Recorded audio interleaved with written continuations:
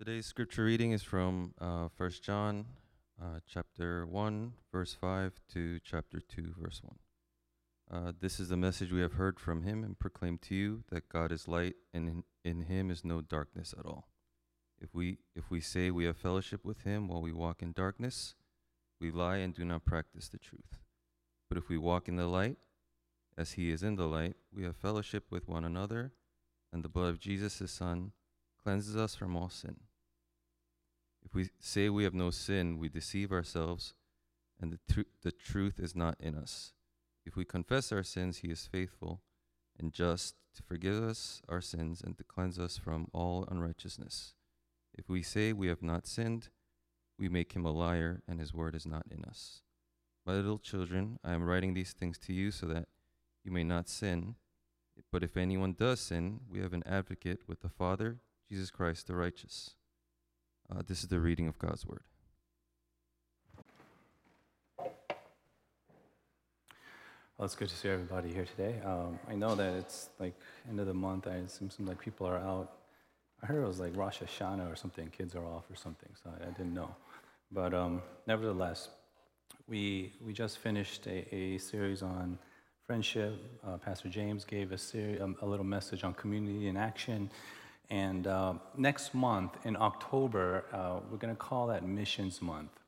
And so we're actually going to be focusing on our ministry of missions for the whole month. As many of you already know, Paul and Susan, who are right now here in the States on sabbatical, they're primarily the missionaries we support in Southeast Asia. And so they also will be joining us and giving a presentation, but also to kind of encourage us with the work as well. And so next month in October, that's when we'll start Missions Month.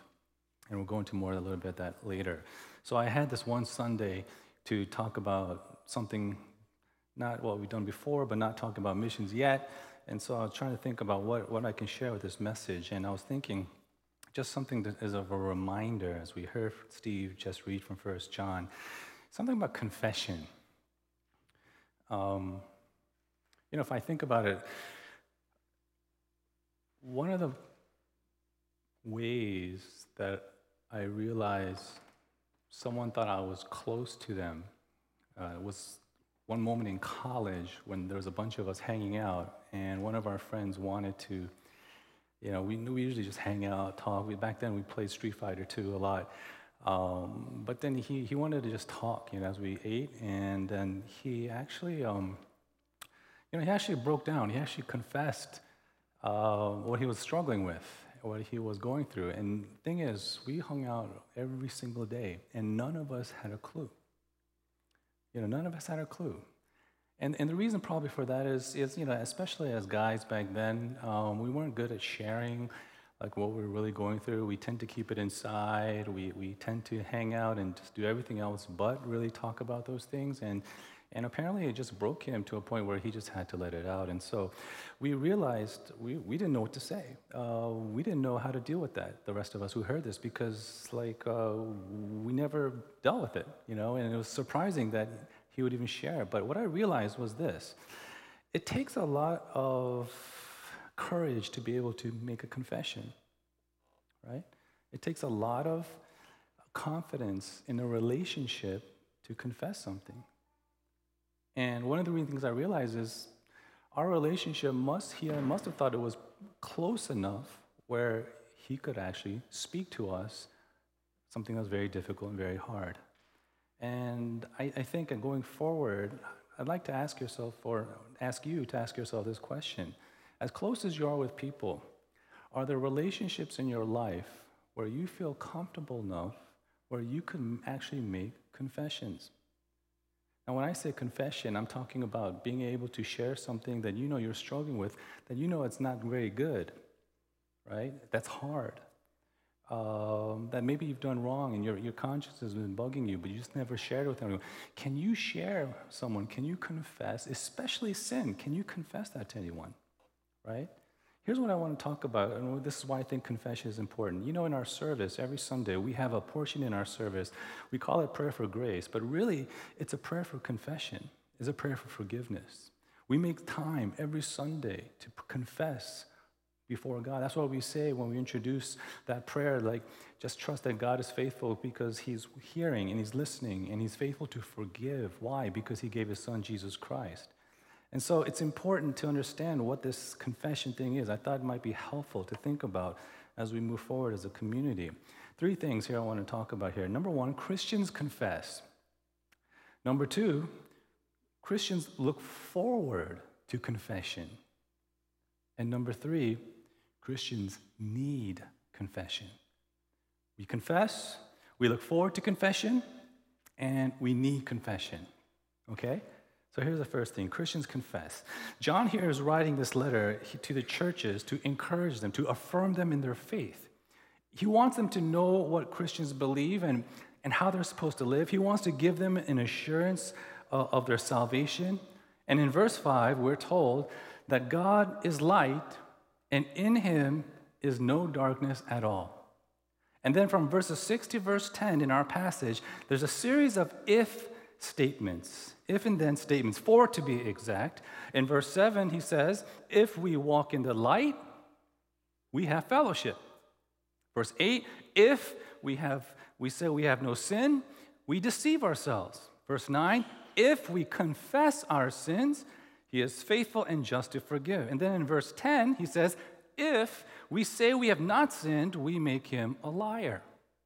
All of these if statements flow from this one truth in verse 5, that God is light, and in him there is no darkness at all. And I want you to understand the manner of these statements. If we walk, if we say, if we confess, if we say, these if statements are things that we do, things that we are doing. And this is important to know because in Christianity, when we become a Christian, we need to really understand this. If you're not a Christian today, or if you are, but you're not sure again, Christianity and being Christian is not first about your doing. It's first about God's doing, right? It's first about what Jesus has done. I am completely saved because of what God has done on my behalf, for me, through Jesus Christ and in Christ alone. In other words, there is nothing I do first that gets me in. But it's what God has done for me that has brought me in. And that is why it's faith in him, that's why we say faith in him, and not by my efforts or works. Now, I know many of you already know this, but do you really know this? Do we really live out this in our own lives? Right? Do we really know this in our heart of hearts? That's what we call the gospel. That's why we call it good news. Because if this is true, then when we look at our passage here, what are all these if statements about us doing something all about?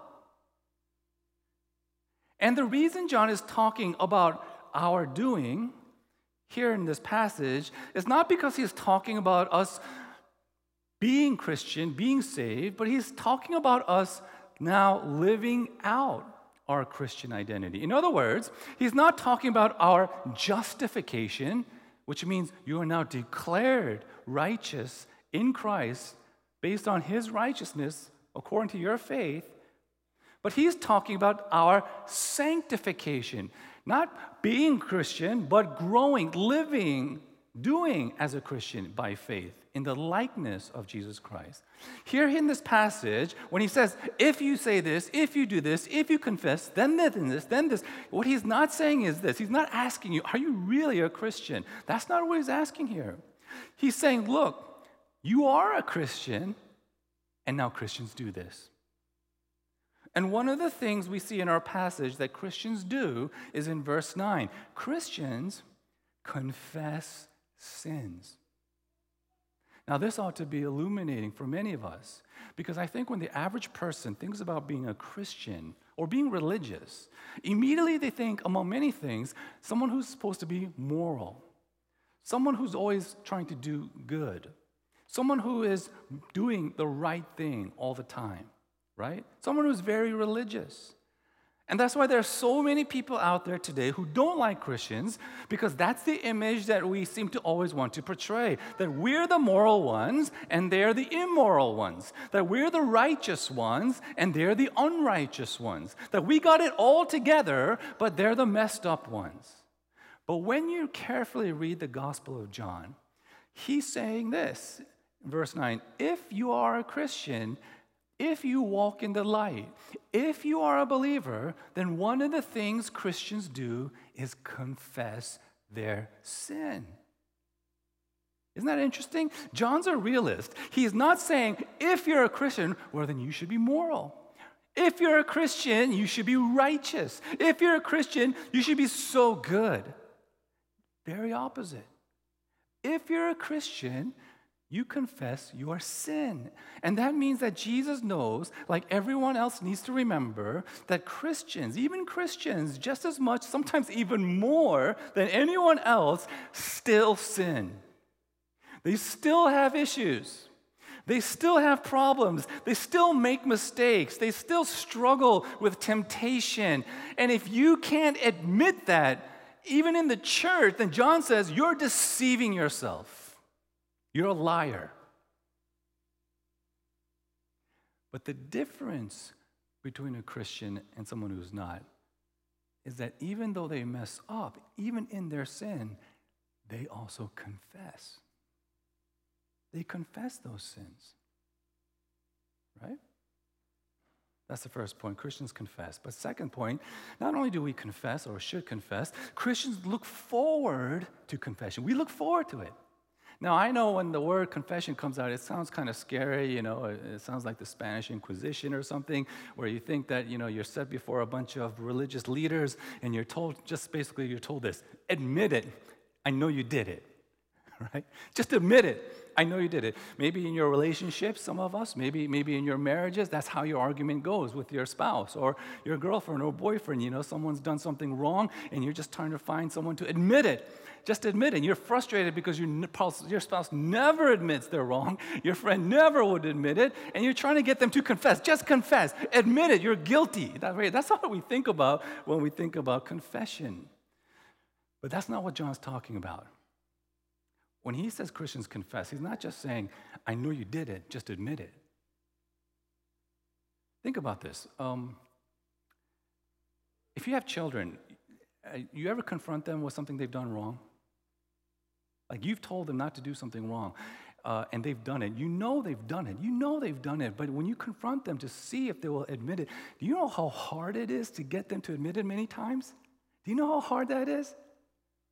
No matter how many times you try to encourage them, I will not punish you. I will not, spank you. I will not give you time out. I will even take you to your favorite restaurant. Just let's talk about this issue here, this thing that you've done that I've said.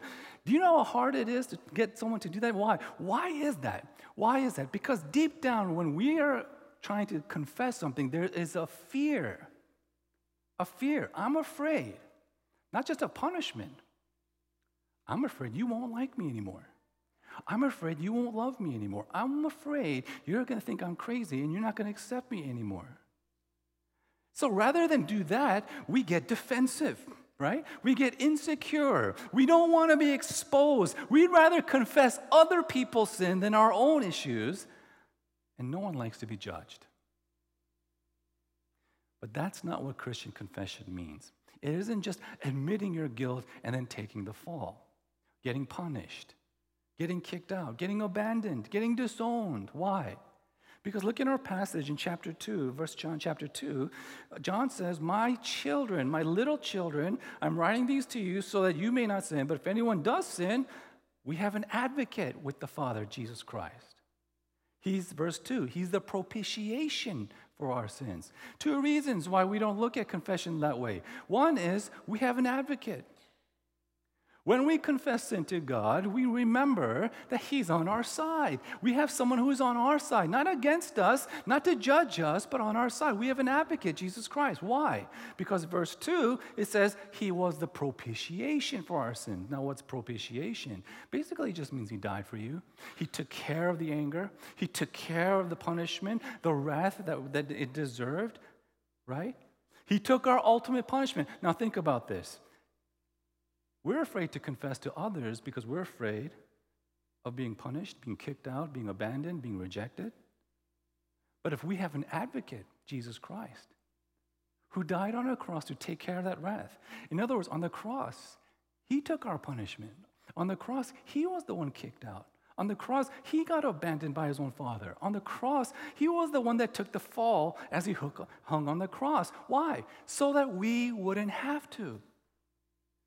And so because of what Jesus has done for us, God is now no longer our creator and judge. He is our Father in heaven, and we're his children. And that's why John addresses this church, chapter 2, verse 1. What does he say? My little children.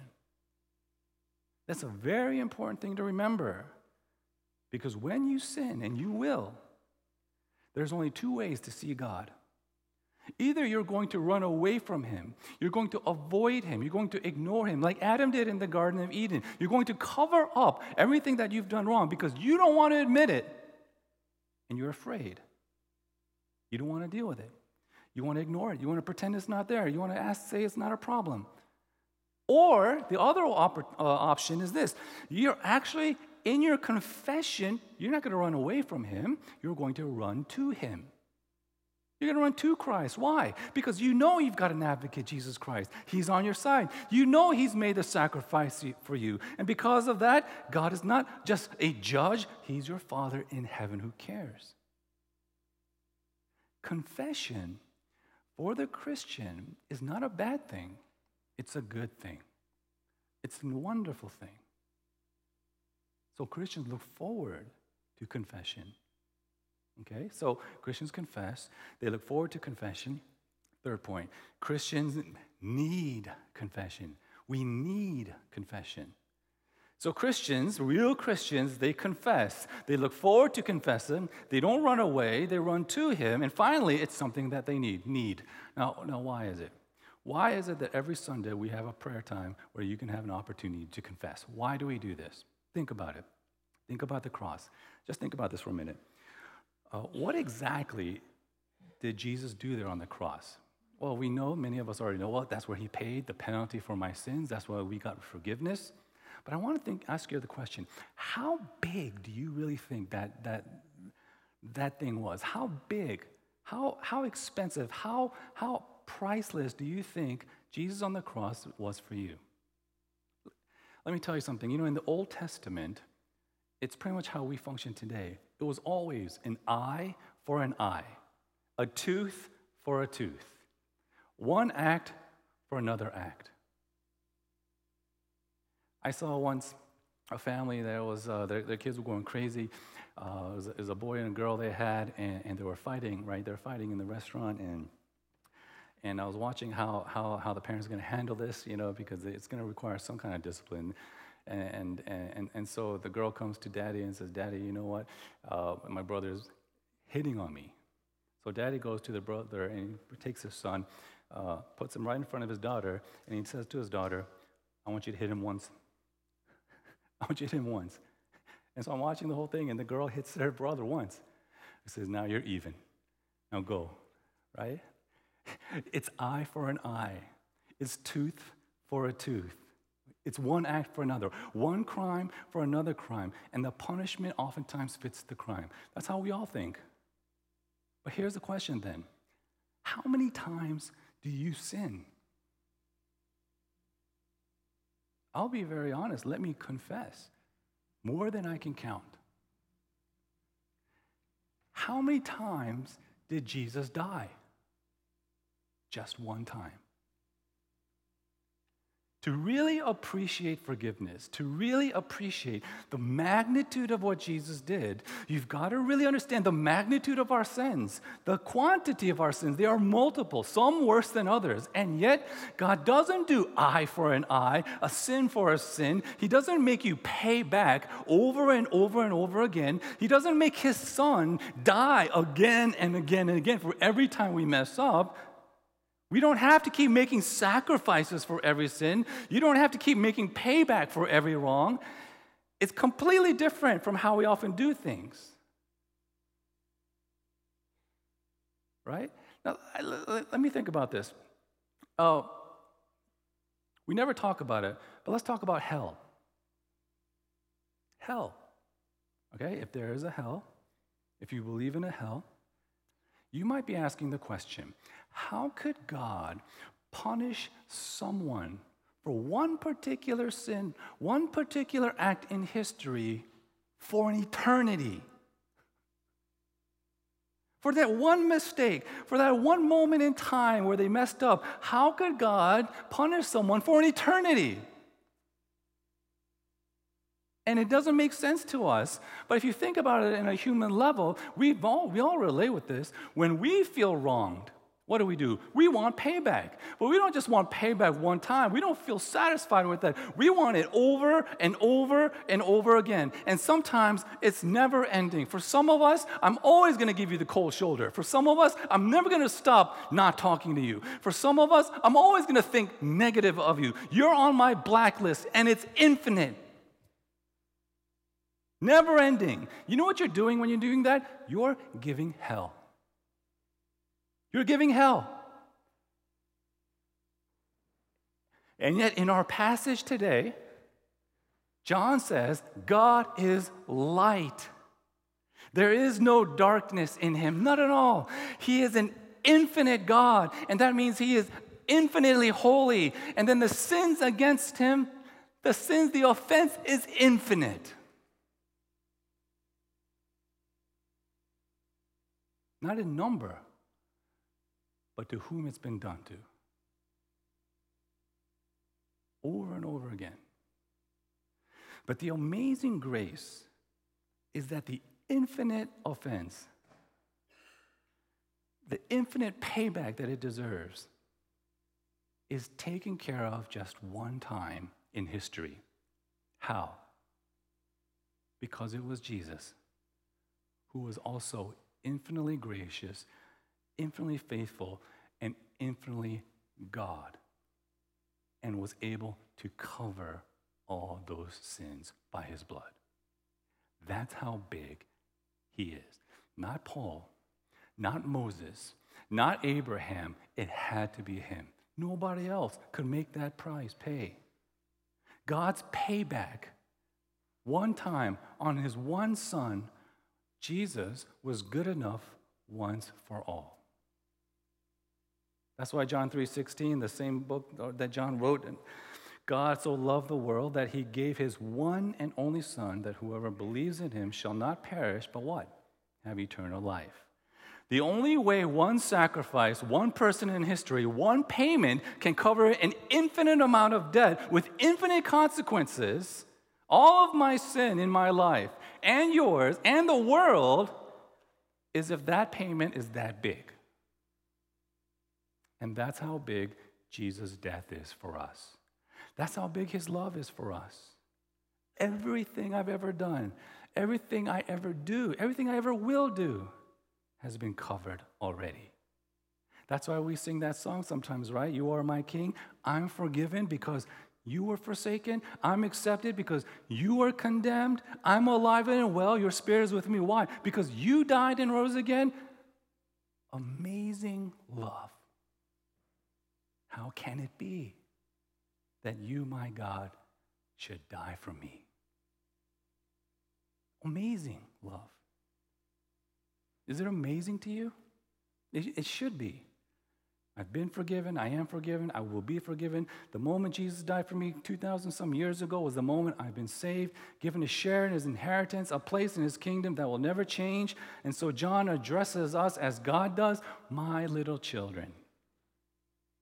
Now, if this is true, here's the question we've got to ask today. Then why do I need to confess my sins and receive forgiveness? Why do I need to receive my forgiveness? Why do I need to make a confession at all? If I'm forgiven already and I have Jesus, why do I need to do this? 2 reasons. First, the reason we still need to confess is not because we are afraid we might not be forgiven, or worse, that we might somehow lose our faith or our salvation. We confess not because we're afraid of a judge who might kick us to the curb, but we confess because we have a Father in whom we are called to have a real relationship.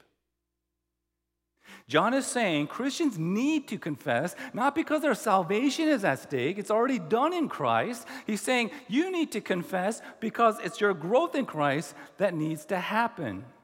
You know, in John chapter 13, John gives us this account where Jesus takes all his disciples and he starts washing their feet. And Peter goes, Lord, don't wash my feet. I don't deserve this. And then he says, if I don't wash your feet, you'll never have anything to do with me.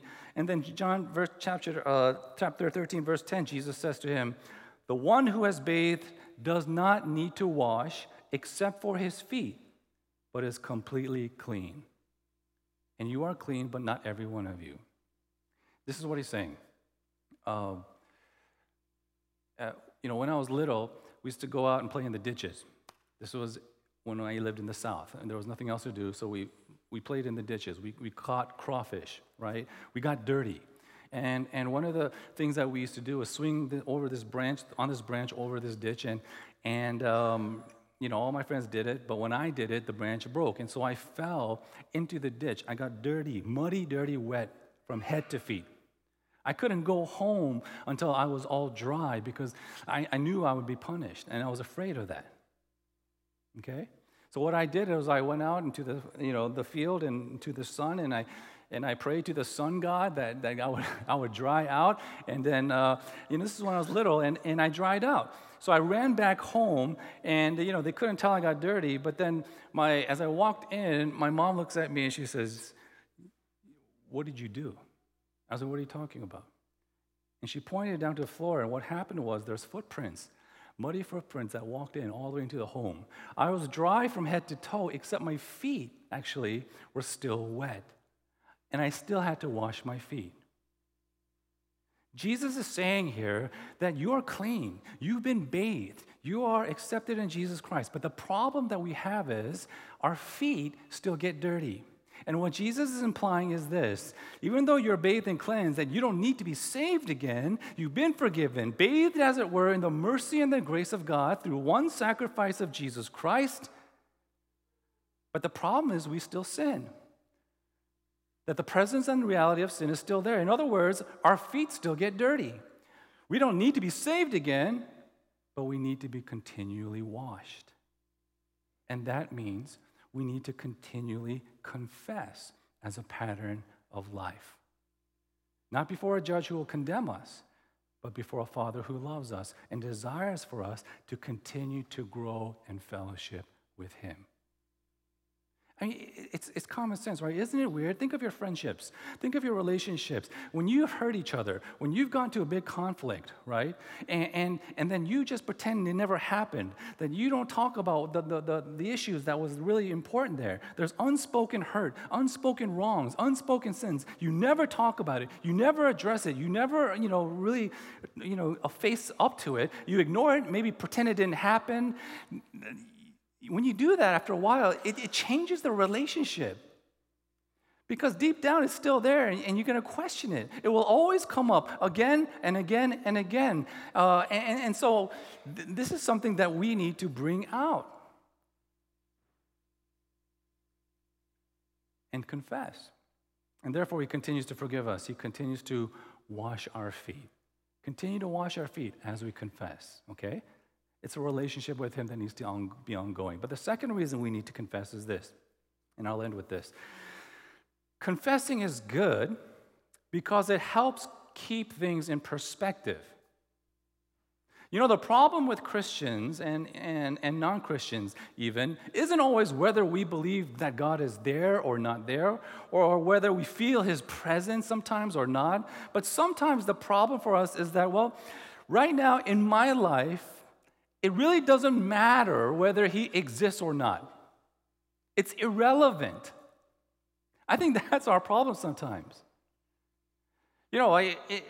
My first 2 years in college was at the University of Michigan, which was back then, it was my safety school. I didn't get to any school that I really wanted to go. But after 2 years, my parents they asked me if I could transfer to Jersey, to state school, to Rutgers. I absolutely didn't want to do that. But I felt like I had no choice because there was a financial issue in the house.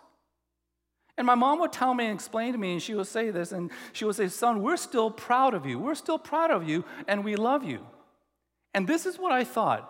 at that moment, I realized that all the love my parents could give me at that moment was irrelevant.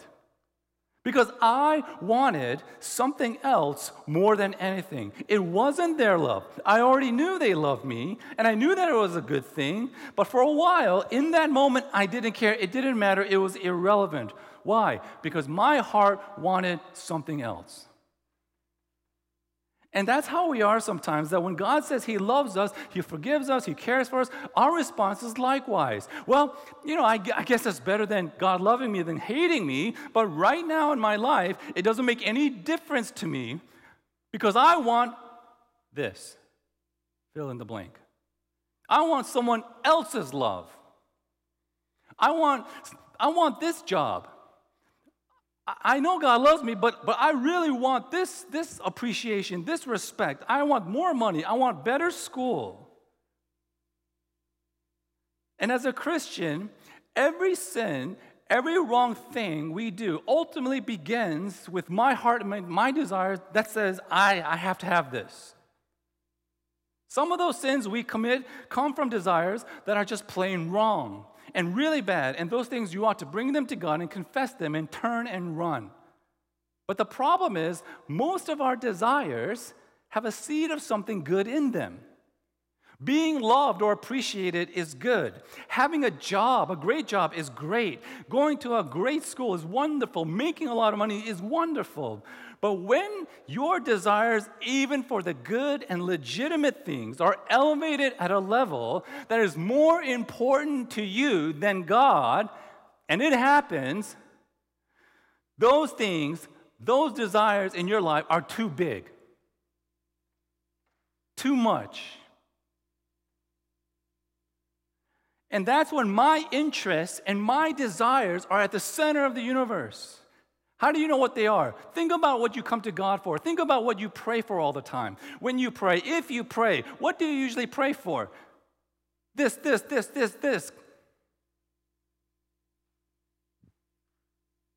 And He doesn't answer. How do you respond? When my interests and desires are at the center of my universe and God is not, He becomes irrelevant. He doesn't really matter anymore. And in such cases, it's irrelevant. It doesn't matter. In such cases, those are the things that Christians need to confess. Because here's what confession does. Confession takes something that has gotten too big in my heart, in my life, and it shrinks them down to their intended size. Confession is an essential part of miniaturization of my desires gone crazy. And we pray this way. We say, Lord, forgive me. I want more for me, but my desires right now is what matters the most, and they are the center of my world. And I know it shouldn't be. You should be. Help me to switch that up. And when we confess, a funny thing happens. God's love starts making a difference. His love was never meant to just satisfy our desires that have gone ballistic. Instead, His love brings down those desires to a size, to a smaller size, and then fills us to overflowing with His own blessings. Christians confess. They look forward to confession, and they need it. We need it.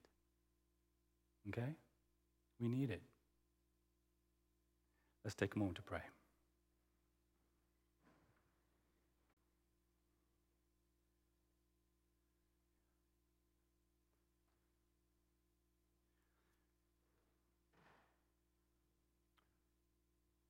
Father, if we come to you at all, we pray that it wouldn't just be because we're in trouble and we need help, or that we have things we want done, fulfilled, given to us.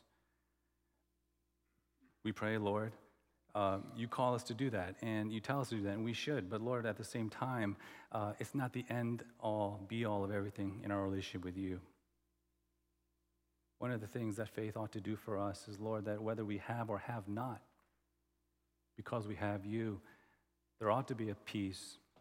There ought to be a sense of comfort. There ought to be a sense of confidence, knowing that you know better, that you are wiser, that you are more faithful, and you are still God who knows how to care for his children. And so, Lord, we pray, not only in the things that we know are contrary to what we confess in our faith, but also, Lord, that the good things that you give to us, the good things that we work for, the good things that we experience in life, we pray that we confess those things as well. If, Lord, they have become bigger than you as well in our life. If we really say what we say, if we really believe what we believe, help us to put you again in the center of our life. Let all things revolve around you. Give us the strength to live up to that. Give us the grace to pick it up when we fail. And help us to confess our sins before you in Jesus Christ, our advocate, our sacrifice, our Lord and Savior. In Christ's name we pray. Amen.